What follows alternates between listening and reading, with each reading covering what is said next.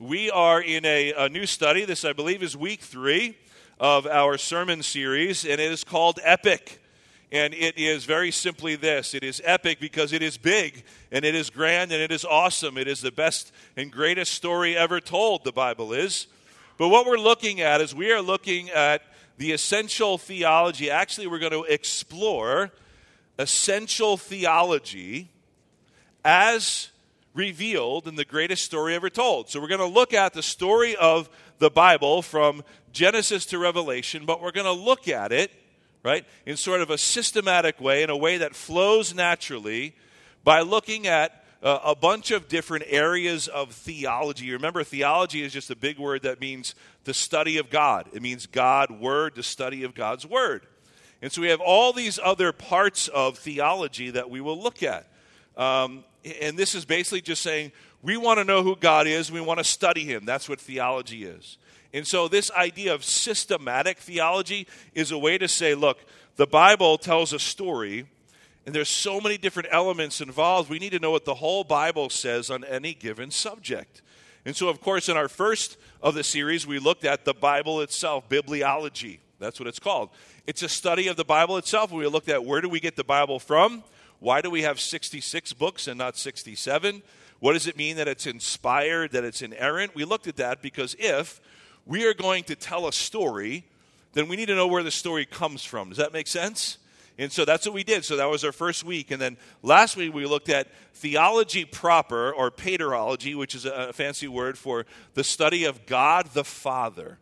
Right? And so that's kind of how systematic theology looks, is that you break it down and saying, we're going to look at God the Father separately, individual, from God the Son, God the Holy Spirit, and everything else, to see what the whole Bible says about Him, and how does that fit into our story. And so, of course, we looked at the Bible, and then we met our very first and most important character, and that is God the Father.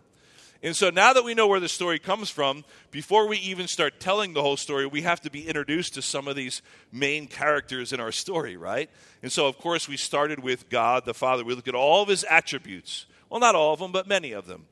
We looked at how God is omniscient and omnipresent and omnipotent, right? And how He's all-powerful, all-knowing. He's everywhere at all times in His whole being. Because we have to know who God is, right? But first we had to see the Bible, where we get that from. Because we don't just make up who God is in our head, right? We can't do that or kind of piece together who we think He should be. Because the Bible is His revealed word. He reveals to us who He is. So therefore we need to listen. That's where we get who He is. Okay, that's what we find out. And so we did that. And now, if you've been a Christian for any length of time, you would assume that the next character in line would be God the Son. We looked at God the Father, and then you would think today would be God the Son, but you would be wrong. Because what we're going to do is, we're going to put it a little out of order, but you'll see how it makes sense. We're going to leave the person of God the Son, Jesus Christ, okay, for in a few weeks. We're going to talk about Him on that Sunday right before Christmas. That sound like a good idea? Because, of course, we're going to see what it means that God became incarnate, or take on flesh, the incarnation. That's the whole, of course, reason for the season, the birth of Jesus Christ, God in the flesh. And so we will talk about Him then. It also makes sense in the whole flow, and you'll see. So where does that leave us? If we talked about God being a triune God, well, God the Father, God the Son, we'll look at Him later, then God, the Holy Spirit. So we're going to look at the Holy Spirit today. And I believe that He is probably the most misunderstood, maybe the most forgotten, maybe the most maligned of the Trinity, of the Godhead. God, the Holy Spirit. So today we're going to look at two very simple things and break it down. Who is the Holy Spirit and what does He do? Does that make sense? I mean, if we're introducing characters to any story, we want to know, okay, who is this person? Tell us about him. And then what does he do? What part does he play in the story? Specifically for us, church, the application part, the so what does it mean to us today, is what does the Holy Spirit do in the life of a Christian? Why is He important to understand and to know? And why is it important to understand what He does? Now, one of the main metaphors used in Scripture for the Holy Spirit is wind. We often see the Holy Spirit in the Old and the New Testament described as wind, but also as fire and as water. Can you get a picture of the Holy Spirit already? If the Bible talks about him as wind and as fire and as water, okay, he's pretty elemental and essential, right, to the whole story of God and, of course, also to us. But specifically today, we want to see what that means, that he is called wind in a sense. See, in the Old Testament, because we see the Holy Spirit in the Old and the New Testament, but in the Old Testament, written in Hebrew, the main word for spirit is ruach, right? I won't even spell it for you. You can just say, you got something in your throat, ruach. But what that word means, it means breath, it means wind, it means air, it means spirit. But isn't it interesting that the Holy Spirit is described as wind and air and breath? But in the New Testament, which is written predominantly in Greek, the Greek word that's equivalent is pneuma. Pneuma. Pneuma means wind or breath or air or spirit. So that's where we get this part of the theology, the study of theology, studying the Holy Spirit is called pneumotology. Now, it sounds like a specialization for a doctor, right? Oh, he's a specialist in pneumatology. I got to go to the pneumatologist, Well, kind of as Christians, we all do. We need to go to the pneumatologist every day, right? But so pneuma, just so you know that fancy word comes from, means spirit. It's a study of the Holy Spirit. That's what pneumatology simply is. So today we'll look at who he is and what he does. Now, last night, I don't know about you, but it was pretty windy where I was. And it was windy, right? It was so windy that it woke up my dog. And my dog is older and kind of jittery to begin with. She does not like the wind. She hates it, especially during the winter, during the summer when we have the windows open and the wind blows the curtain. It freaks her out. Like, what a great guard dog. She's just sitting there, and the little curtain just gently blows, and she gets all nervous. And so she doesn't like that. She's very skittish, And so last night, the wind woke her up, and then, of course, she decided to wake me up. She's like, hey, there's wind, there's wind. So I was up at 4, and then I was up at 5, and then I usually get up at 6 anyway. So I was up so pretty early because the wind was blowing, and it was scaring her. But the wind is important, isn't it? Now, I learned pretty quickly, and my wife and I learned that during the summer when we want to go to the beach, we try to look at the wind forecast, the wind report. Because, every once in a while we would go and there'd be these biting horseflies, right? You see the biting flies? But then we learned, somebody told us it's usually when it's a westerly wind, when it's coming off the land, it brings the flies. But if the wind is coming off the ocean, the easterly, then you don't have those flies. So now we want to look because when we go, we of course don't want to be bitten by those flies. So the wind makes a difference, doesn't it? The wind makes a big difference. But think about the wind for a second. Can you see the wind? Well, how do you know it's there?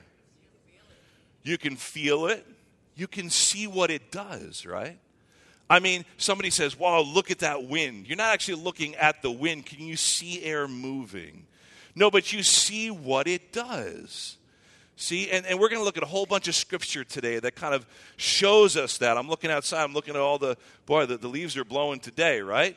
And they're falling right on your yard so that you can go home. That's what you got to do this afternoon, right? So the wind is important, but just think about it. If the Holy Spirit is described as wind or breath, okay, or air, how important is air and breath to our daily lives? I'd say pretty important, right? I'd say if we all just kind of took a deep breath and held it in, we would all pass out, wouldn't we? But I mean, you need to have breath in your lungs to live, don't you? You need to have air. Now, we are surrounded by air. But if we don't breathe, we won't live. Just think about that as an example of us and our relationship with the Holy Spirit. There is air all around us. It is available to us 24/7.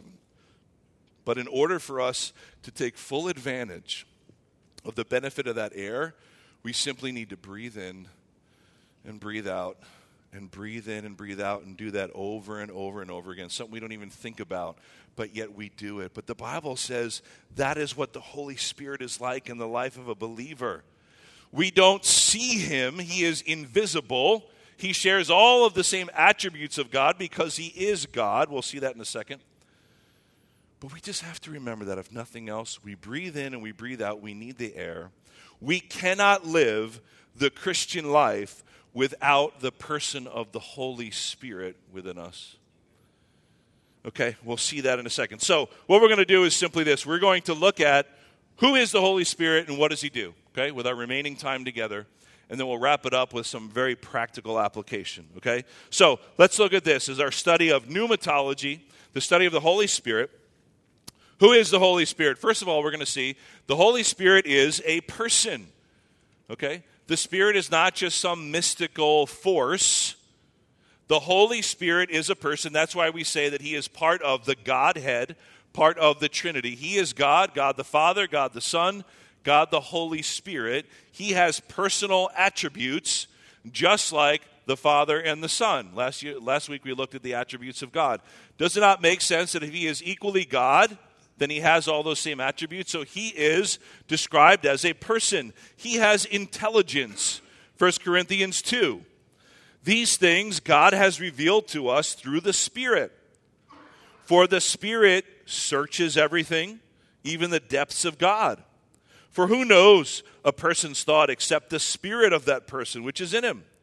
So also no one comprehends the thoughts of God except the Spirit of God. Now we have received not the spirit of the world, but the Spirit who is from God, that we might understand the things freely given us by God. And we impart this in words not taught by human wisdom, but taught by the Spirit, interpreting spiritual truths to those who are spiritual. That's a great summary passage for what the Holy Spirit does, but also gives us a great insight into who he is. He is a person because he teaches and he searches. He does things that a person with personality does. I won't give you all the verses, but we also see that the Holy Spirit is active. In John 16, 8 and 13 shows that the Holy Spirit guides and convicts us. In Acts 8, the Holy Spirit performs miracles. In Romans 8, the Holy Spirit intercedes for us. You kind of see what we're building here, that he is a person. How about other personality traits? Acts 5, the Holy Spirit can be lied to. Acts 7, he can be resisted. Ephesians 4, he can be grieved. In Matthew 12, he can be blasphemed. All of those aspects of the Holy Spirit point to the fact that he is a person. Does that make sense? So it's the first part of discovering who the Holy Spirit is. He is a person. He has these attributes just as God the Father does. So he is a person. He is also God. The Holy Spirit is God. Now there have been many heresies throughout church history that have infiltrated the church at different points in time to say that the Holy Spirit is not God. But then you are denying the Trinity, which is one of the tenets of Orthodox Christianity. So it's important that we understand who the Holy Spirit is. See, in Matthew 28:19, right, part of the Great Commission, the Holy Spirit is associated with the other persons of the Godhead. Go, therefore, and make disciples of all nations, baptizing them in the name of the Father, in the name of the Son, and the name of the Holy Spirit. See, the Holy Spirit is included in that Godhead. So he certainly is God. We also see it, it's not up there. You remember when Jesus was baptized and it said, the Father sent the Spirit upon the Son? You had all three right in that same picture, in that same event. The Father sending the Spirit to descend upon the Son in whom he was well pleased. The Holy Spirit shares attributes of God, like we saw last week. 1 Corinthians 2, the Holy Spirit is omniscient. If you want to write these down in your notebook, you can look them up later. Psalm 139 says the Holy Spirit is omnipresent, meaning is always, everywhere, all the time. Job 33, the Holy Spirit is omnipotent, all-powerful, gives us power. In Genesis 1:2, the Holy Spirit was there as part of creation. Said the Spirit hovering over. Remember that? So we see the Holy Spirit in the Old Testament, the New Testament. He is a person and he is God. Right? Now, the Holy Spirit is the same Holy Spirit in the Old and the New, of course. He's always been the same. But he has a little bit different role and responsibility in the Old Testament. So we see over 100 times the Holy Spirit is referenced in some form or another in the Old Testament. But in the New Testament, he has a new and special role that God the Father gave him in this age, this church age, this age of grace that we are now in, no longer under the law or in the Old Testament. We now occupy this part of the story in the New Testament. And I'll get to that more later in our series when we do a whole message on the study of the church, ecclesiology. It's a fancy word. Ecclesia is the Greek word which means called out ones. So did you know that, church, that we are called out? That we are called out to be separated from this world, special and holy and anointed, it says we are, and given as believers the Holy Spirit. And that's what we're looking at today.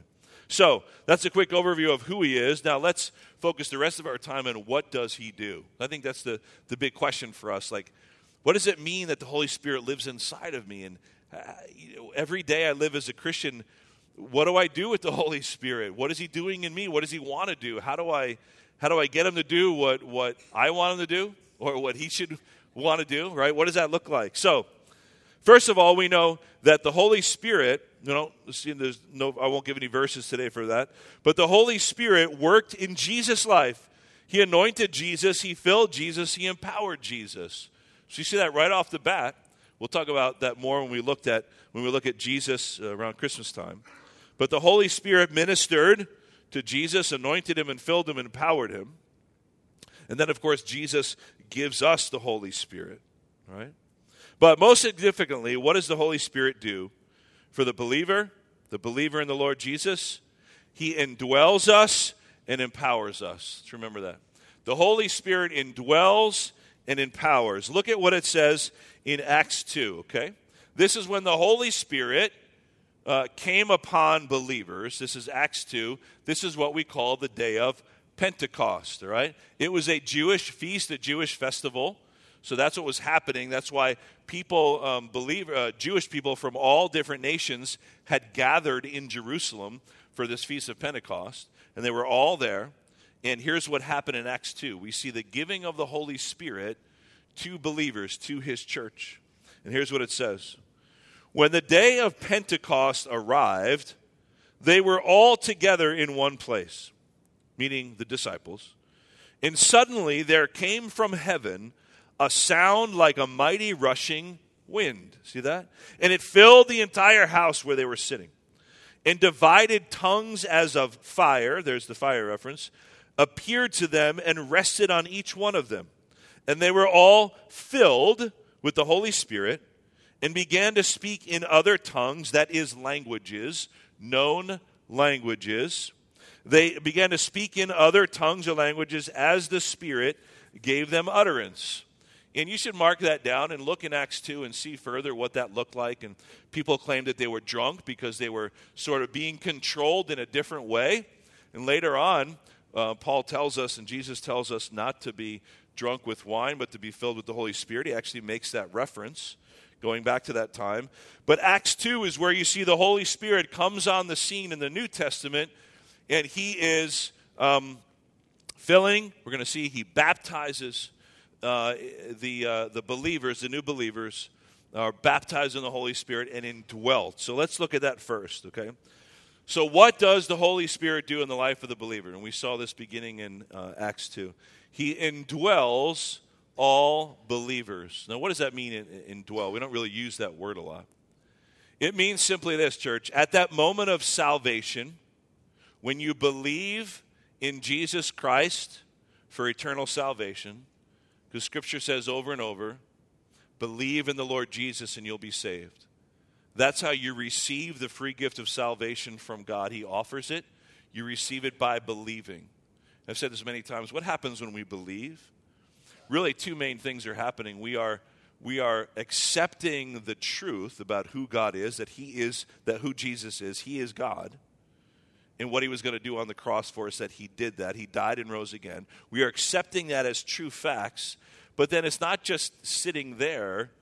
We are also then trusting in that truth for our eternal security, that we put our faith and trust in Jesus for our eternal salvation. That's what happens when we believe. So, at that moment that you believe, the Word of God tells us that the Holy Spirit indwells you.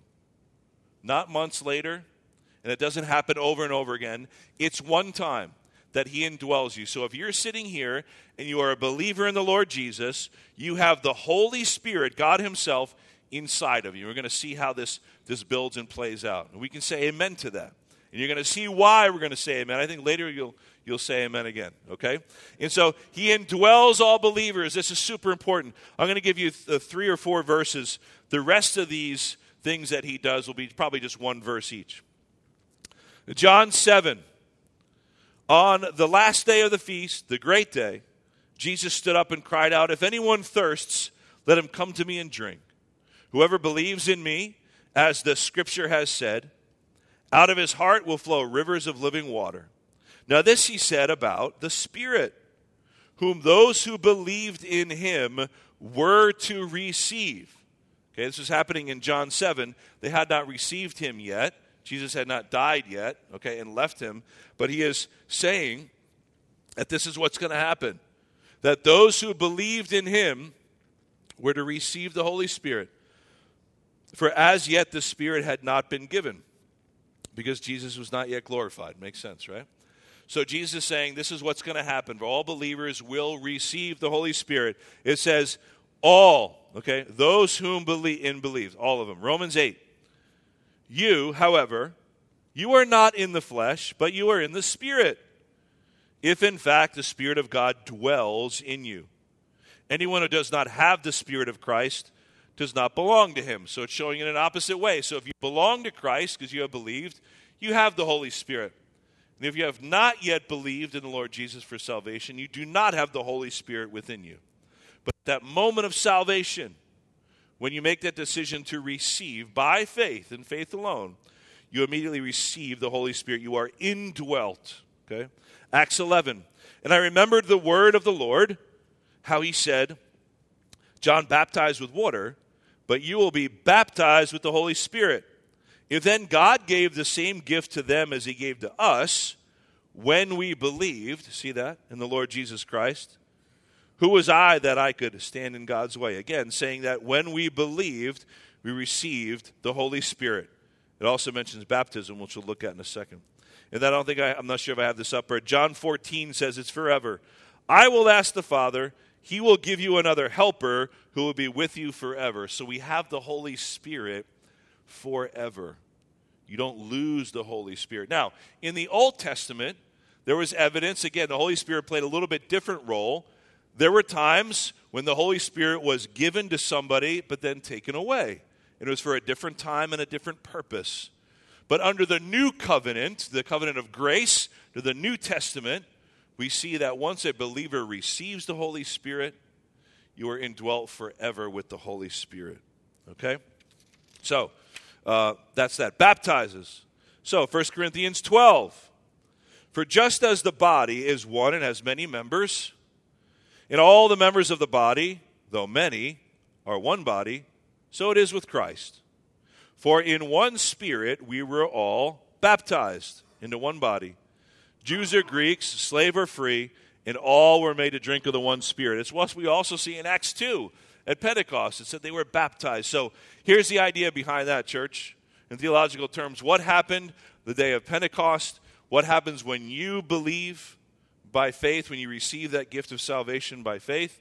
The Holy Spirit indwells you, and you are baptized. The same thing, okay?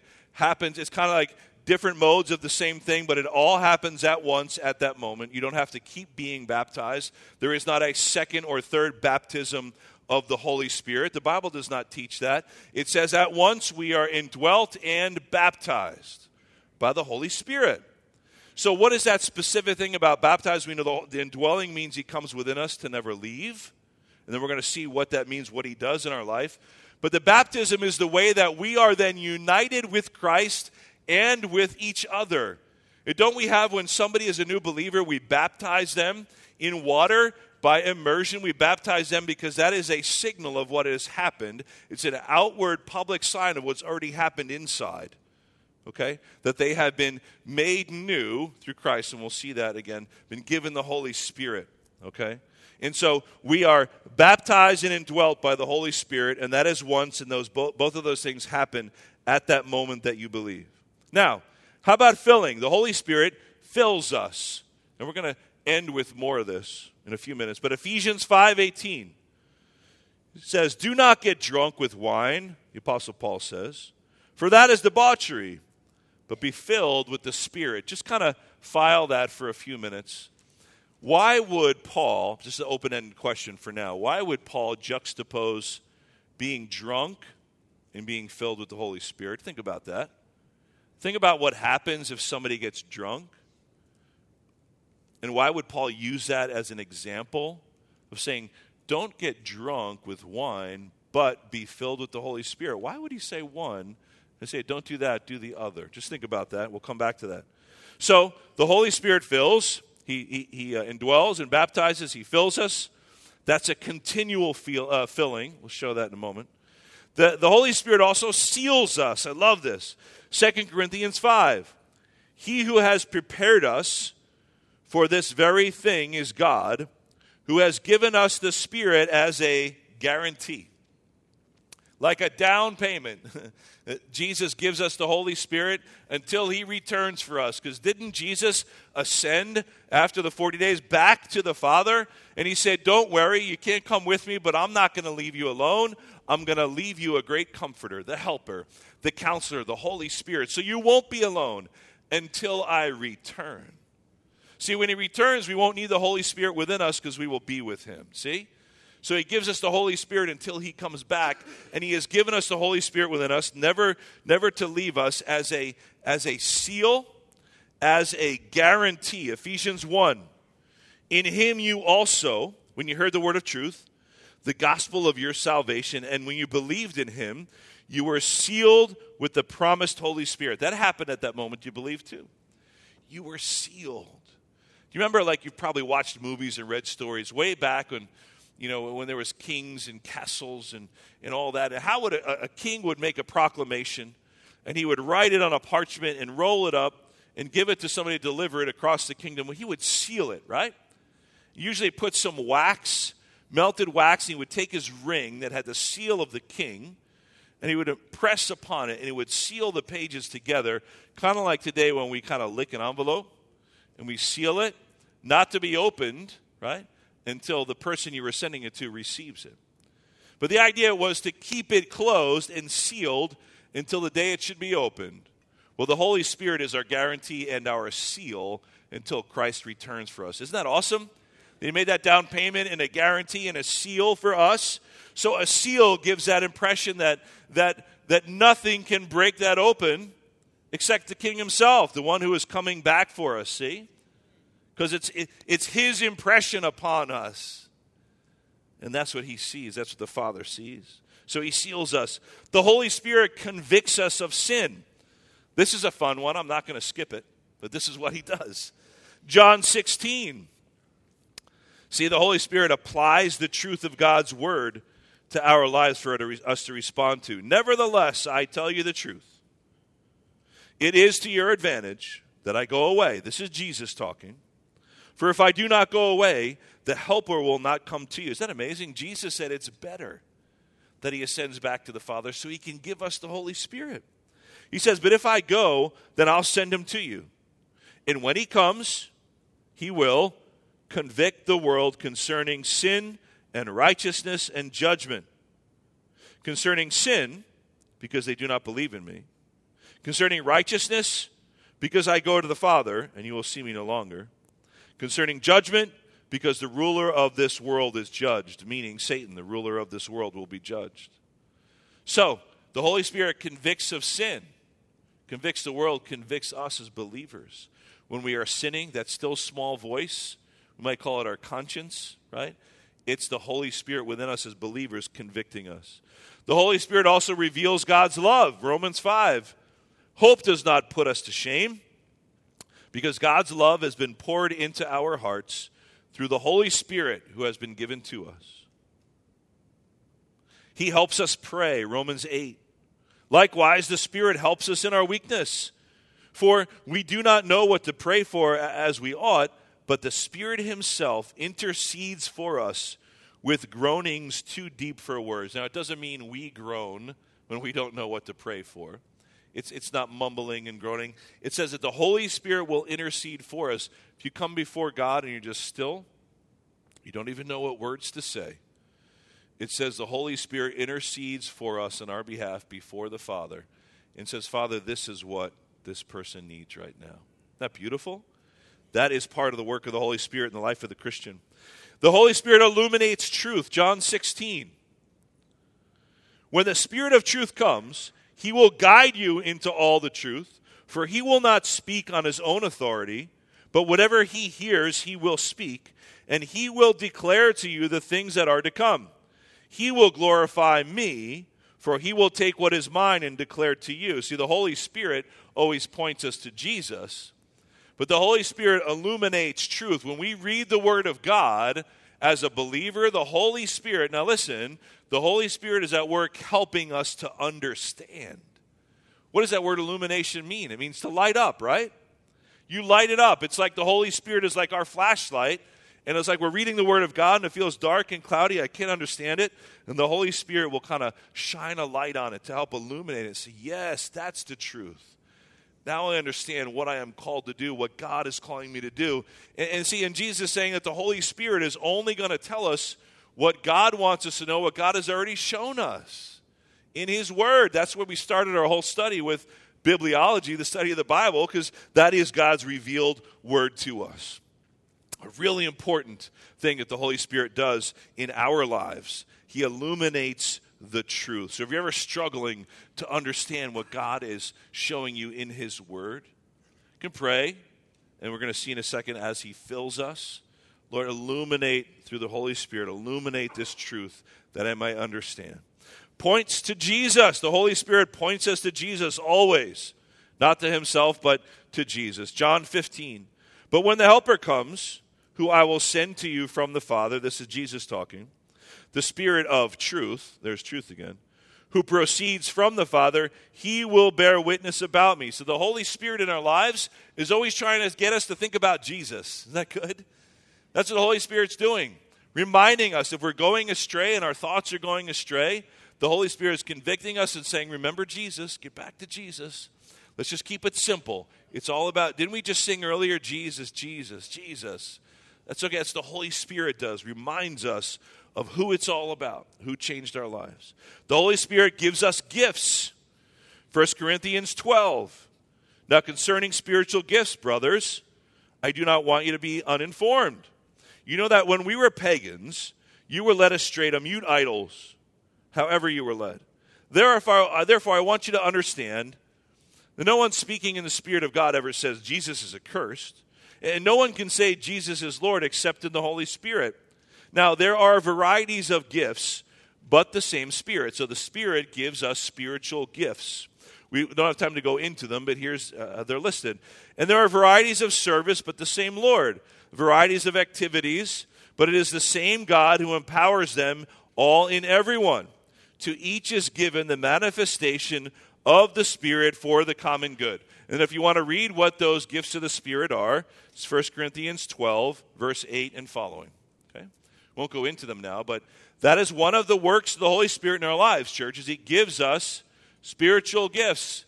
And we are to use those spiritual gifts to edify each other, to build each other up. See, as a church, Jesus says He'll build His church. He's building us up, gives us the gifts of the Holy Spirit so that we can encourage each other and love one another, build each other up, so that we can go out and proclaim and be that salt and light. So He gives us the gift, the Holy Spirit gives us spiritual gifts, okay? And then the Holy Spirit bears fruit, Galatians 5, 22, 23. Kind of like this idea of Him harvesting His fruit in us. But the fruit of the Spirit, okay, now we had spiritual gifts He gives, but now this is separate. This is fruit of the Spirit. The fruit of the Spirit is love, joy, peace, patience, kindness, goodness, faithfulness, gentleness, and self-control. Against such things there is no law. Now, let's just make it clear, the one thing I can say about the fruit of the Spirit. Okay, it is not our fruit. Okay, it's not Keith's fruit. It's the Holy Spirit's fruit. I think that'll help us.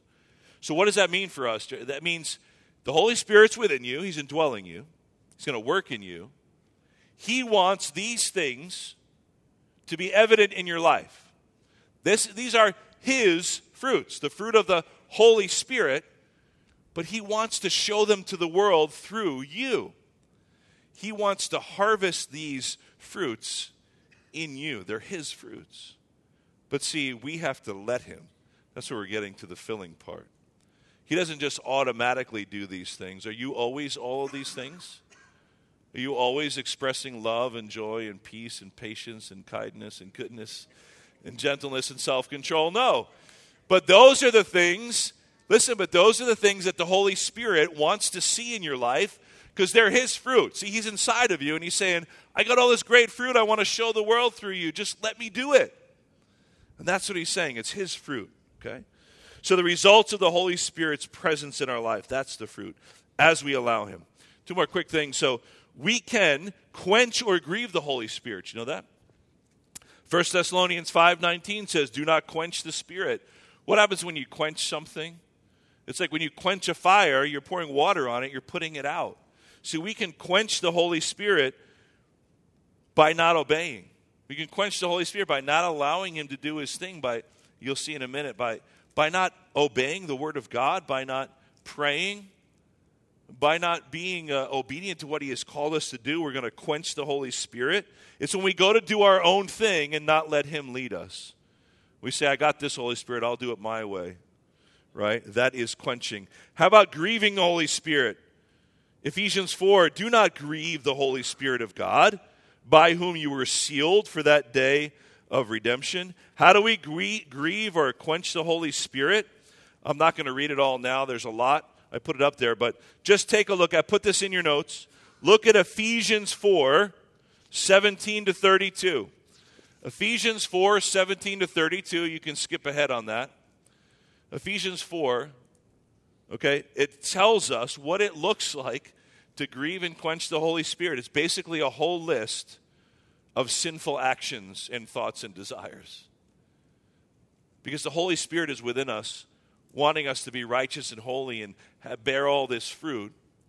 But when we are sinning in sinful thoughts and disobedient actions, we are quenching or grieving the Holy Spirit. So, where does that leave us? When it talks about being filled, back in that Ephesians passage, here's the key to that. When it says, do not get drunk on wine, but be filled by the Holy Spirit. See, do not get drunk with wine, for that's debauchery, but be filled with the Holy Spirit. Here's what Paul is saying. When somebody is drunk, the alcohol in what they drank is now controlling them, is changing the way they act. We understand that. Some of us from experience and others, we all know what that means.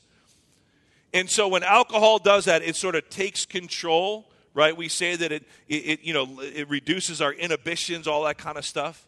So you are no longer in full control. So what Paul is saying, don't be drunk with wine, because you can see it, it's obvious. Didn't the people at Pentecost in Acts 2, they said, oh, these people are just drunk, like they're just acting crazy.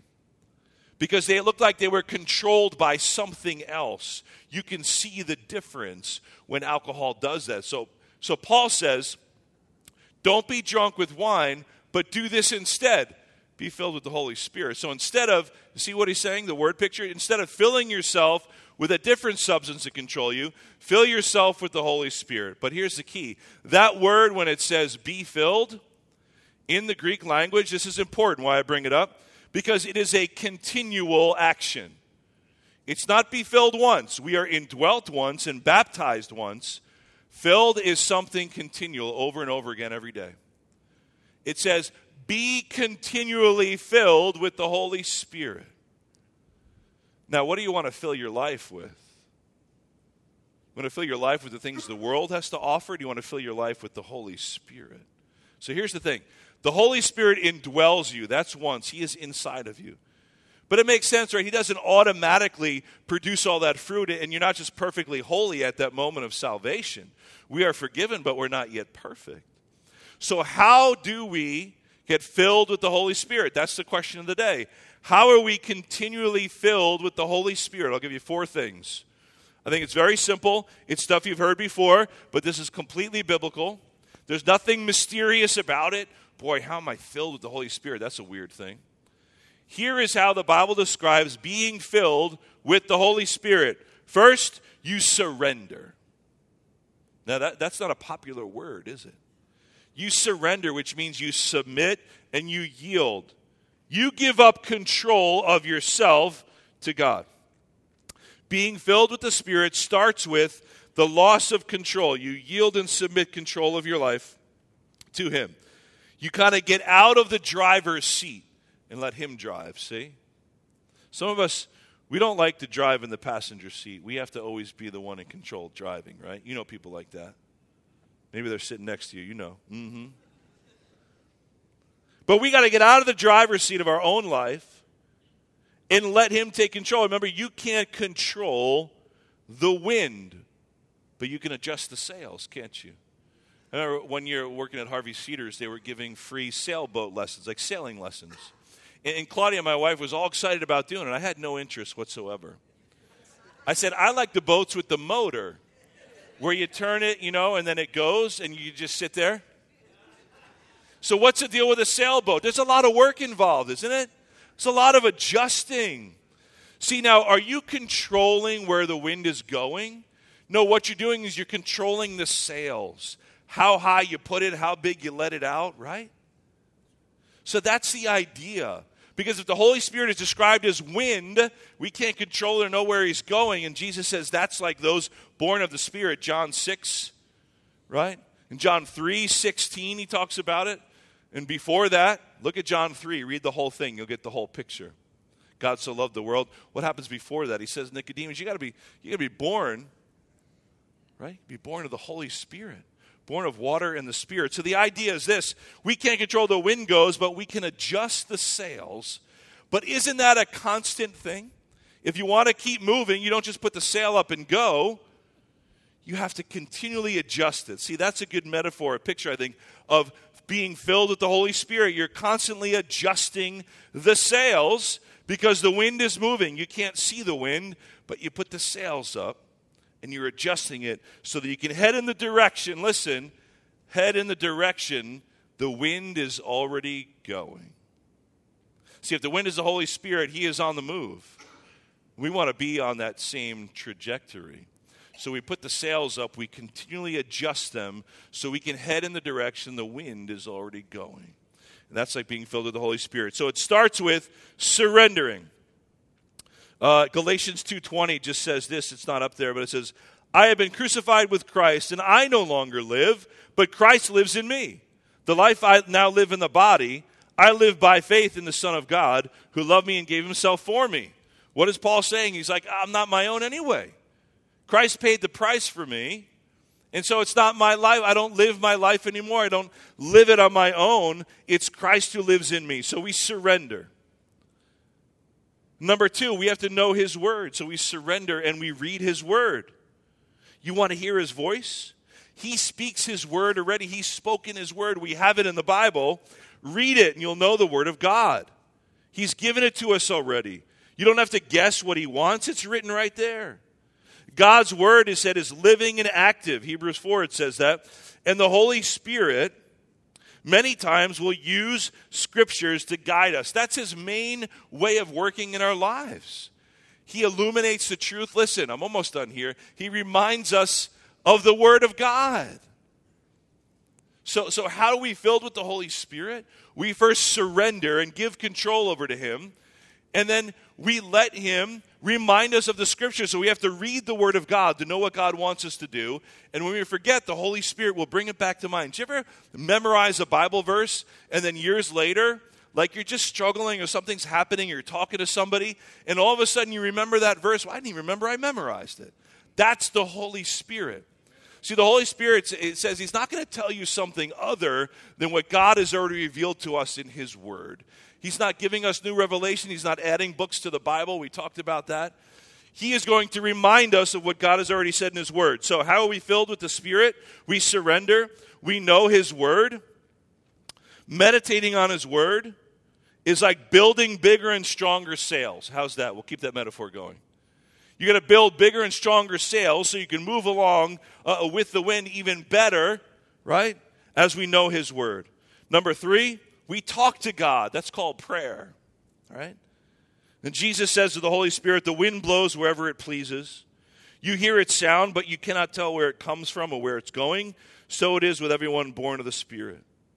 See, somebody who's sailing that boat has to continually adjust his sails. But it's a continual thing that you're reading and you're talking to God. It's not just Sunday morning, church. Sunday morning is not enough. Because you don't just adjust your sails once after Sunday morning and say, okay, I got some good stuff from today. You don't just adjust the sails once and then you're good for the whole week. You continually adjust the sails every day throughout the day, always listening, being in conversation with God. 1 Thessalonians 5:17, pray without ceasing. And finally, be obedient. That's really where it lands. If you're giving up control and you're reading the Word of God that the Spirit's going to use, right, to remind you and convict you and encourage you, and you're praying and keeping that communication open with God and a dialogue with God, then it lands on obedience. That's how you're filled with the Holy Spirit. You're obedient to what God has already told you to do. That's how you're filled with the Holy Spirit. Because when you're being obedient, you're not sinning. Right? So it's not just a matter of getting all the sin out of your life. It's being filled with the Holy Spirit so there's no more room for the sin. Amen? That's the idea. That's why he says be filled with the Holy Spirit so there's no more room. In John 3, in Titus 3, in Galatians 3, in this last slide, I won't even read it, but John 3, look at this progression. I think this is the best place to land here. John 3 says that unless one is born again, he cannot see the kingdom of God. Jesus says, you have to be born again. So the Holy Spirit regenerates us. That's one of the main things that the Holy Spirit does in the life of the believer. When Jesus says, listen, be born again, that term born again means to be renewed, to be regenerated, to give new life. The Holy Spirit regenerates us. So, at the moment of salvation, follow me, church. I think it's going to make a lot of sense. If the Holy Spirit is the one that is regenerating us, the Father used the Holy Spirit to give us that new life, okay? So, Jesus says, you must be born of water and spirit to enter the kingdom of God, okay? So, you're born again, so you are spiritually renewed, right? That's how we connect with God, through our spirit, right? Not our flesh, but our spirit. So you have a new spirit in him because you're born again. Then Titus 3 says that he saved us not by works done in righteousness, but the washing of regeneration and renewal of the Spirit. Okay, so there it is again, Titus 3. We're born again, regenerated by the Holy Spirit. So listen, we have a new life in Christ through the Holy Spirit. And then look at what it says in Galatians 3. Paul says, are you so foolish? Having begun by the Spirit, are you now being perfected by the flesh? See, we're born of the Spirit. We're to live by the Spirit. Doesn't that just make a whole lot of sense? Doesn't it make sense? If the Holy Spirit is the one that regenerates you and you have new spiritual life in him, then do we just say, thanks, Holy Spirit, thanks, God, for the new life. I got it from here? You know what Paul says? That's foolish. He says that's foolish thinking. To think that you say, yes, I believe, and I have received the Holy Spirit because I am now saved. Well, he says, if you've been given life by the Holy Spirit, then live each day of your life by the Holy Spirit. And that is what we say by saying, be filled with the Holy Spirit. To live each day, right? Surrendering to him. Knowing his word that the Holy Spirit will use in your life. Praying, dialoguing with God to stay on the same page, building those bigger sails. It all leads to obedience. It's nothing magical or mysterious. You obey the word of God. Jesus says, if you love me, you'll obey me. We love God, we obey him. We will be filled with the Holy Spirit. And then we'll question less. What does God want me to do? And what does he want me to do in my life? Am I doing the right thing? If you are obeying God and his word, then you'll be filled with the Holy Spirit each and every moment of each and every day.